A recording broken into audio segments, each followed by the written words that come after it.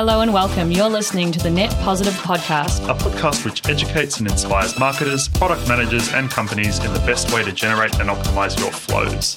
We're your hosts, Matt Brown and Jess Walker, and we will bring you the latest on how to improve your sign-up flow, increase your leads, and grow your business. Let's jump in. Hello, everyone, and welcome back to the Net Positive Podcast. Today, we're speaking with Alex Robertson, a product manager at Stake, which is a growing platform making it easy to trade US stocks. We discuss everything from how to optimize your onboarding flow, particularly within the Fintech space, which is highly regulated, and how to build trust and a brand within the company to differentiate yourself from competitors, and methods used to nudge that customer through to purchase. Let's dive in. G'day, Alex. Welcome to the podcast. Thank you. Thanks for having me. So, Alex, you have not had the standard product management career. You actually started out, I believe, doing a degree in finance and economics and have found yourself as a product manager at Stake. But would love to hear how you kind of went from finance to product management. I think product management is a very new career, especially COVID's only accelerated the demand for, as more businesses are kind of moving towards being more tech-enabled and then having positions that, are required to kind of manage that transition. For me, coming out of university, I was kind of looking at the standard, going on the big banks or consultancy firms or something like that. Yeah. And I think in interviewing for those positions and doing the entrance tests and stuff, the structure of those companies was a bit frustrating for me. Right. I remember I was doing a entrance exam for, I think it was, maybe I shouldn't say the name, but Westpac. But and I scored really, really highly on the whatever it is, the intellectual kind of test, and then they do the other test. It's your cultural fit, or the questions were would you tell anyone if someone was stealing work merchandise or something? And I was like, oh, it's such a vague question. Is it a pen or is it a computer? I don't, exactly. And then, so I ended up scoring the lowest deciles in those things. I was like, oh, this is just frustrating because it's just, I feel like that's what you get into in the culture there. So I was actually going for a surf one day with a great mate of mine, and he was just telling me about, he was actually starting his own thing as it was a fitness gym app. And he was telling me about someone who was kind of mentoring him, who was a serial entrepreneur, and she was looking for a kind of utility player just out of university, just to come and, basically do whatever was required in a small business. I think at the time it was 25 employees or something. So I was kind of just oh, you know what, I'll go and, do it as a bit of interview experience at the least, and kind of rocked up originally thinking it was just a chat, and turned out they thought it was a full interview, and I didn't have my resume or anything. I was just kind of there and we were just talking. And I think that's kind of what I enjoyed about the startup space. It's a lot more relaxed, and it's a lot more kind of just who you are and what you can add to the team. And ended up getting offered the role, and I really thought about it long and hard. I was like, is this really? Do I want to jump into the startup world? There's a lot more risk. I've always been told go the safe route where you've got big four bank. Yeah. Look, decided to take the plunge. I was like, I'm young. I'm keen to go overseas again, and opportunities in America were there with Swipe Jobs. So I took the plunge, and, within 6 months there I was the only employee in the US managing, a $1.2 billion client, and wow. Dealing with had my own office in this building in Chicago, and was dealing with the development team back in Australia, and then, with the executives of that company every day. And so it was, I don't think I looked back from there, basically. I'm pretty sure that's just how I got into it, and I kept growing, and I've found it a wildly exciting career so far. And then you've come back to Australia and ended up at Stake. In June 2020, I made the decision to come back to Australia from the US. I really, really enjoyed Swipe Jobs, and the experience was amazing. But I think from an industry perspective, it wasn't, where I wanted to be. And I think in product management, it's really key to love the product. There's a certain, you chase the experience, and I think the experience takes you a long way, and it's incredibly exciting. And then you get to this point where it's I feel like I'm now in a position where I can net add, and is this an industry and a product that I truly want to net add to? It's very net positive of you. Exactly. Uplowy. And I've always been interested in in the kind of fintech space and in trading specifically. So, was looking for those kind of roles over in San Fran originally. And then when I made the decision to come back to Australia, I stumbled across Stake, and then I looked on their website, and they're like, we're hiring a product manager. I was like, oh, this is meant to be. So I actually picked up the job while I was in hotel quarantine. So oh wow, yeah. There you go. Productive hotel quarantine. Well done. Well, it's a good place to spend some time going deep on a subject. Yeah, no, it is. It is. I tell you what, it kept me kept me motivated through that experience. I actually weirdly quite enjoyed hotel quarantine, but maybe that's. I did it twice and didn't feel the same way as you. Weirdly, did not like it.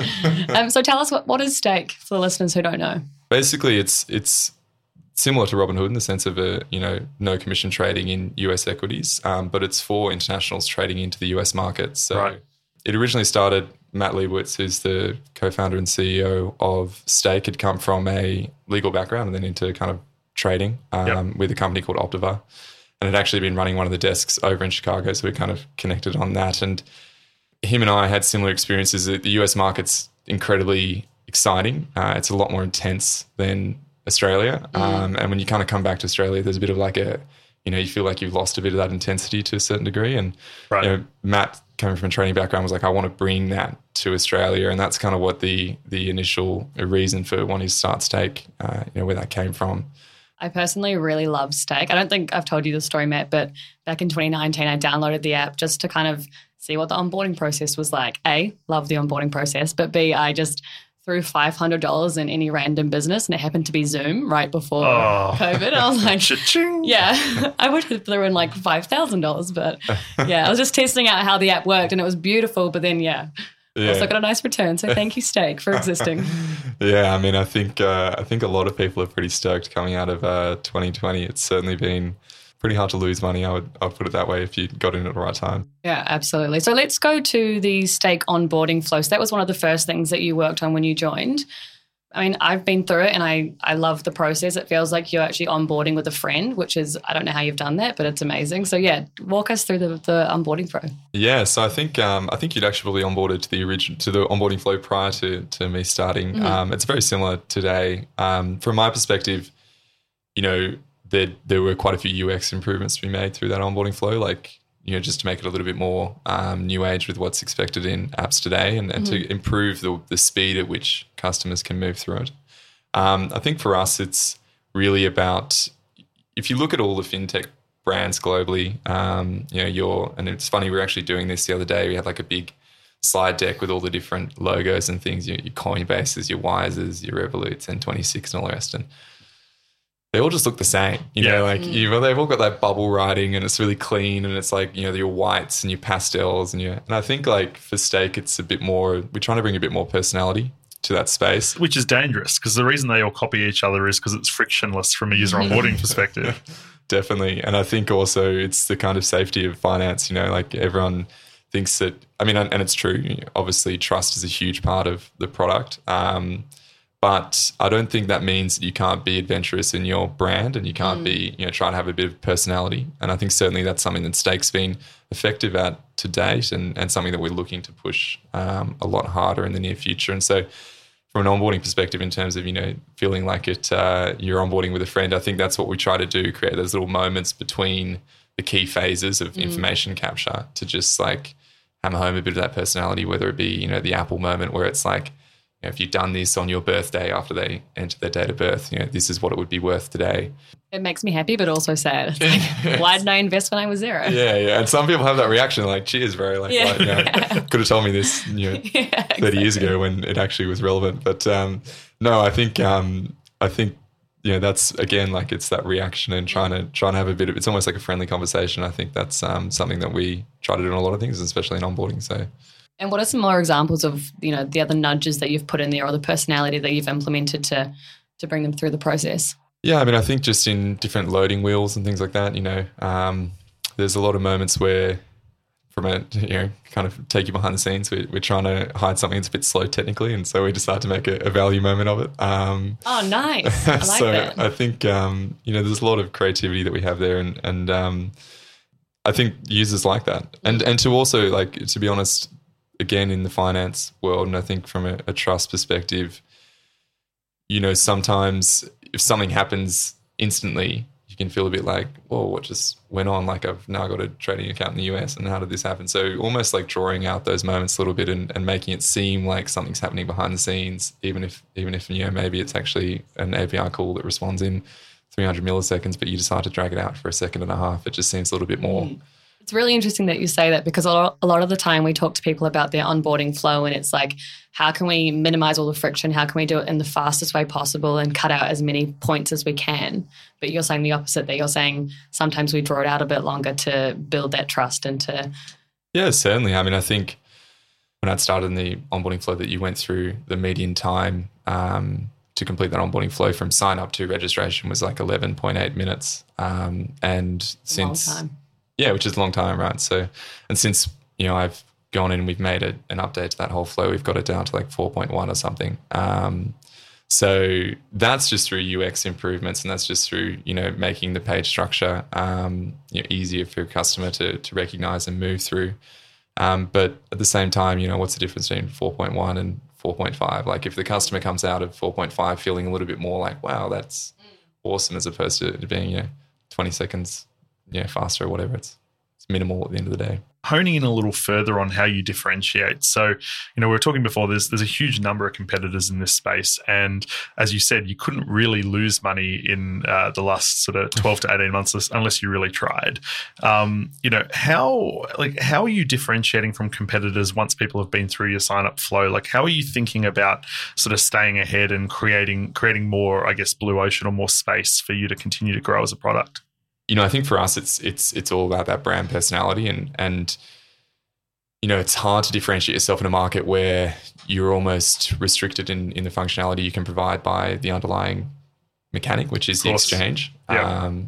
So for us, it's about, as I say, like, why did Matt start Stake? It was about bringing that energy and that excitement of the US market to Australia, and then we've expanded that into the other regions we now operate in. And I think that's something that we continue to push, like differentiate ourselves on the content that we create, on, the community that we're building, or that general brand voice that we're bringing through the product and our marketing content. And I think we're seeing that, like, customers will be a lot stickier if they believe in what you're doing and they really like you as a brand. If you play the functionality game, it's a dangerous game in some instances, because you're always opening yourself up to a competitor coming across and copying what you do, and it's much easier to be a second or third mover than it is to be a first. So not that we are a first by any means. So I think finding differentiation that's separate from functionality is really important, and only becoming more so in markets that are becoming more and more crowded. And I think you see that kind of go in waves, where it's really crowded and then consolidates, and really crowded and then consolidates. And I think, like, we're just at that stage where it's incredibly crowded, and hopefully we'll be at the stage where it's consolidated as well. So awesome. I want to touch on the numbers and the conversions with your onboarding flow as well. I think we spoke about it about a week ago, but from first point to I want to use Stake to actually using Stake and putting money in, what do those conversions rate look like, and how do you look at them and say how we can improve on this point, and you can actually see that improvement? Yeah, definitely. I think we kind of look at three key points. One is sign up. So kind of first touch to sign up. With things that are happening in that space around iOS 14.5 and not being able to do tracking at an individual level, that's becoming harder to do, right? In the precise way that I guess people have been used to. But I think at a kind of finger in the wind, it's pretty easy to get an idea of whether you're converting well from your above the line channels through to your actual sign ups in the product. So that's the first key point. Sits a little bit more on the marketing team, although I do have input on it from a product perspective, and how we're doing things technically and tracking data. Within the product, it's really from sign up to registration, which is the information capture. So what's actually required to create a brokerage account in the US for a customer. And then from registration to first funding. So the onboarding updates that I made when I first started at Stake with it's not me really, it's the whole team that makes them, but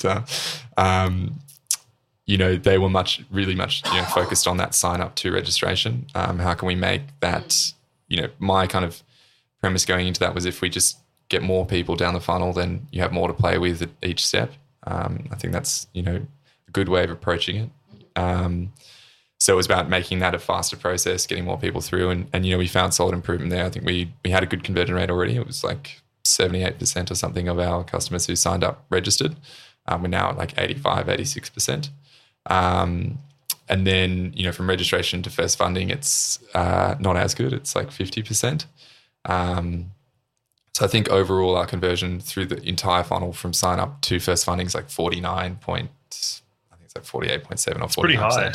Yeah, it's solid. It's good. We're stoked on it, but there's always improvements to be made. And I think to your point, the first focus was on that sign up to registration, and now I've been focusing more on the funding part of that. So from registration to funding, and something that we found was that 85% of our funded customers fund in the first 24 hours, and 15% fund post 24 hours of registration. So basically, if you don't convert them in the first 24 hours, there's a very small likelihood that you will convert them. And I don't know if you're aware, but we have that kind of give you a free stock if you fund in the first 24 hours. And so, for us, and I worked with a few others, and was kind of testing out with people in the space, but from other companies and things, it was like, let's just be way more aggressive with that in that first 24 hours. I mean, you've got nothing to lose really. Like, let's plaster it everywhere and be like, fun, 24 hours, totally. Have that stock counting down. And, yeah. So, and look, we implemented that 2 weeks ago or something, and I'll keep tracking that and seeing what's happening. We've got a rather large app release coming a few months down, where we're kind of completely re-architecting the app in a new technology. So I've kind of got this like 2-3 months to play with and start testing some things before we change quite a lot. So it's about just trying to experiment and learn. Maybe shifting from sort of product evolution to your personal evolution for a minute. So, you went and did that finance and economics degree. You went and applied for that Big Four job. You went through the personality test and were like, oh shit, I'm not cut out for this job. You moved into sort of product analyst role and now into product manager. What are the, one or two sort of key lessons that you picked up through that journey that, think listeners would take away if they're starting to think about how they might move from product analyst to product manager or the like? For me, the way that I view product is it's not just what the customer interacts with. It's not the app. It's not the web platform. It's actually the entire business. And that at Stake we talk about that as customers, partners, staff, and shareholders. And I think that's true of any business. In fact, it's actually customer, staff, partners, shareholders. But regardless of the ranking. But I think in product management, that is the role. It's the entire product as a business, and it speaks to what I was talking about in terms of brand. You can have a great app, like something that's awesome from a functionality perspective, but if you've got no brand, then no one knows about it. Yep. You can have a great app and a great brand, but if you don't have a revenue model, then it doesn't matter. You can't pay your employees. So I think that's the role of product to me. Is it's actually being across everything, but a master of nothing, and so. And kind of trying to draw the connections between all those different functions in the business, and coming from that kind of BA product analyst background and getting exposure to all of that with Swipe Jobs, and then also picking up the technical experience required. It's been incredibly useful, and then moving into more of a product management role. You're working with so many different teams, from marketing to engineering to the executives. How do you bring them all together to focus on your product or your aspect of your product? You don't? You try. It's a tough one. I think it's a lot about the team culture that you build. It's easier at some companies than it is at others. I certainly think a skill in anything, but particularly in product management, is understanding how to communicate with different stakeholders. Yep. The way in which, and probably hate me for saying this, but the way in which I communicate with the developers is very different to the way that I communicate with executives, and it's very different to the way I communicate with the marketing team. You're way nicer than developers. That, but also way more specific. I'm aware that like they will pick you up on if you don't say something exactly how they expect it to be, then they'll pick you up on that. And I think, but then with marketing, you can be a lot more kind of, this is what we generally want to do, and so I think like that's kind of key, being able to communicate at the appropriate level for the stakeholder that you're dealing with. In terms of Stake's different customer bases, you've got your different personas. How do you kind of market to them, but then adjust the product based on who your customer is? At the moment, like our average, the median age of our customers is like 27. The vast majority of them are male, which is something that I'm pushing. Well, it's I'd love us to kind of definitely target more of a female market. It's frustratingly similar across this fintech space when you look at investing. Absolutely. Yeah, and I think we can talk to that a bit later. There's some reasons behind that, I guess, from a smaller business perspective. But at the moment, like we're very much focused on activating people who are really keen to get into the market, and I think that's worked very well for us to date.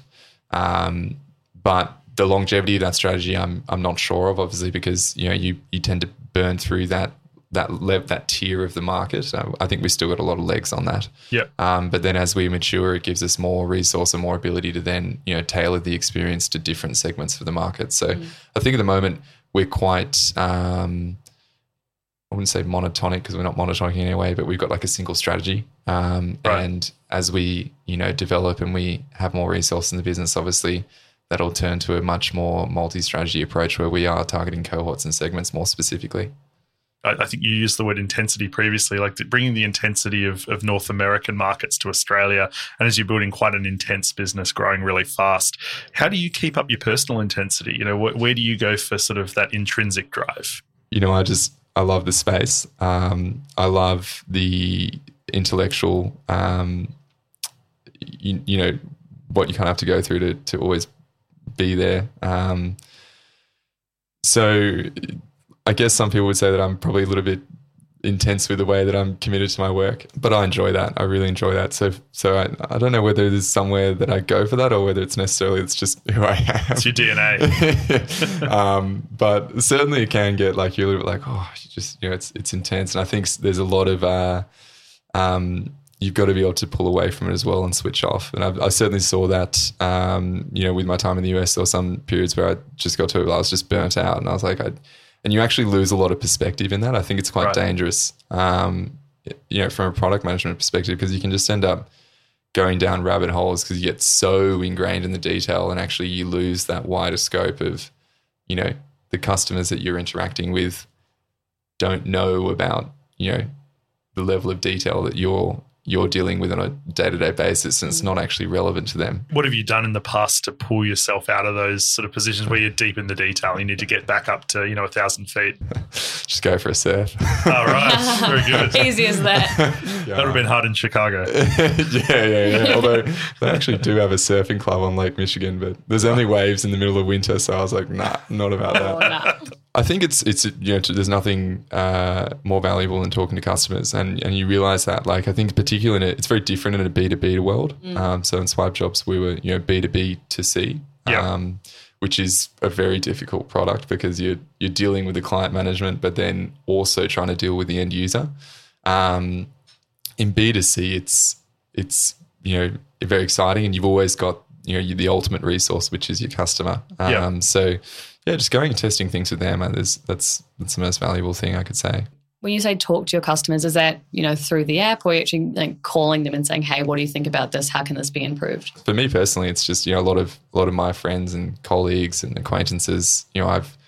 are either on Stake or I've got them on Stake, and even if they're not Stake users, it's just kind of bouncing ideas off them. There's nothing like a sounding board. Yeah, nice. Do you think that crypto's on the horizon for Stake?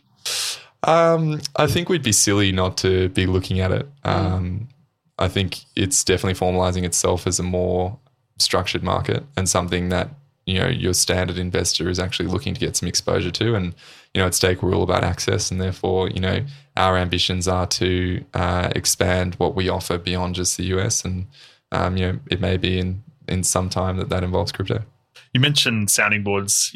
In your career, are there any particular places you go to for advice or for mentoring, or any particular resources that you just couldn't live without? I think Medium is pretty awesome, to be honest.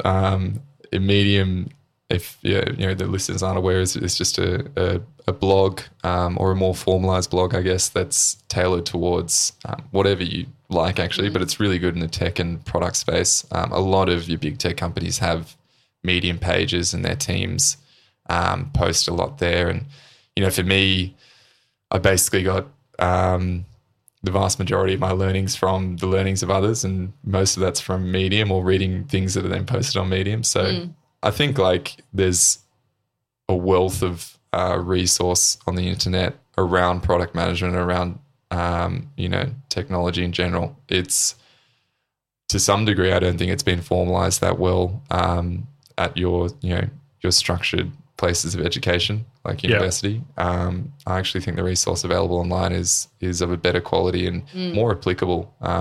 You got to be very practical in the way that you apply the knowledge and always tie it back to an actual business outcome. I think if you don't do that, then as I say, you can have a great app, but if it doesn't have a business behind it, then it doesn't matter. Totally.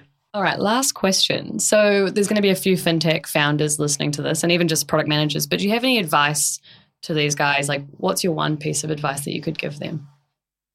I think focus on your core competency. It's very easy to, and that's probably a very standard piece of advice, but it's very easy to get kind of caught up in, we can do this and we can do that and all the rest. But, for me, the apps and platforms that I interact with on a daily basis aren't necessarily the ones that do everything, but the ones that do a few things really, really well. And I think if you bank your core competency and you actually create a viable business off that, then it gives you a lot more scope to go and chase those other functionalities. So, don't get caught trying to do everything at once. Focus on small key things and nail those and then expand from there. And I think you'll end up building a much more sustainable business that way, because when you prove value in your core competencies, it'll become obvious what the next good step is to make. And if you try to do too much at once, then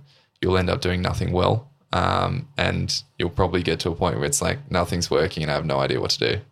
Couldn't agree more. Yep, focus drives execution. Alex Robertson, product manager at Stake, thank you so much for being on the podcast today. Cheers. Thanks for having me. Thanks, Alex. Thank you for listening to the Net Positive podcast, brought to you by Upflowy.